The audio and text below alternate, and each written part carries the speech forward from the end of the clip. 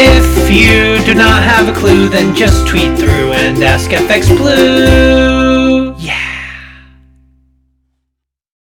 Hello, good morning. It's Thursday the 6th. I'm FX Blue and this is the Market Brief. So since Andy Haldane predicted a V-shaped recovery, the UK data has largely supported his view. The economy seems to be recovering nicely and Sunak's schemes were a success. But that was then and this is now. Yes, sterling is pretty well supported against the weaker dollar, and yes, the data continues to show recovery of sorts, but now we have a second spike looming and the government's ability to support the economy, especially if we need to go into another lockdown, is being seriously questioned.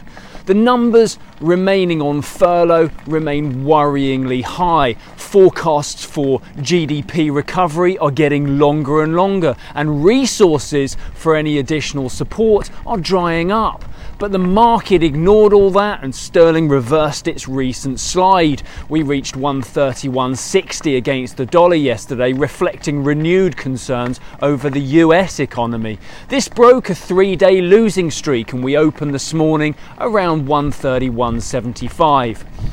The dollar index dropped again yesterday. We saw a low of 92.50 there as gold hit an all-time high.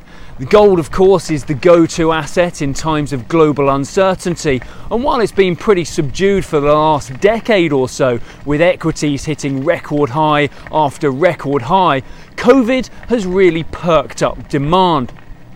This has also been helped by the US demonstrating precisely how not to deal with a pandemic. They've been late to every significant event along the way, and with many states still reporting rising cases, the spread seems barely under control.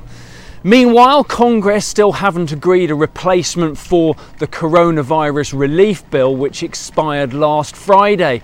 They're beginning to look more and more like the EU when they were dithering over their pandemic relief fund. That said, I doubt the US dollar reaction to any agreement will be anywhere near as strong as the euro rally that we've seen since the Eurozone agreement was reached. Most data points in the US are slowly improving, but employment data remains the only real focus right now. Later today, we have the weekly jobless figures due out, which are unlikely to be pretty, as new claims have started to rise again. Then, of course, tomorrow, it's Non-Farm Friday.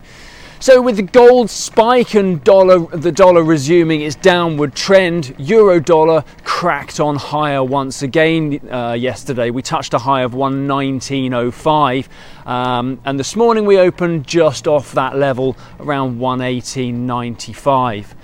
Right, that's it from me. Have a think about your non-farm sweepstake guess. I'll be tapping you up tomorrow. Join me again then. All the best. If you do not have a clue, then just tweet through and ask FX Blue.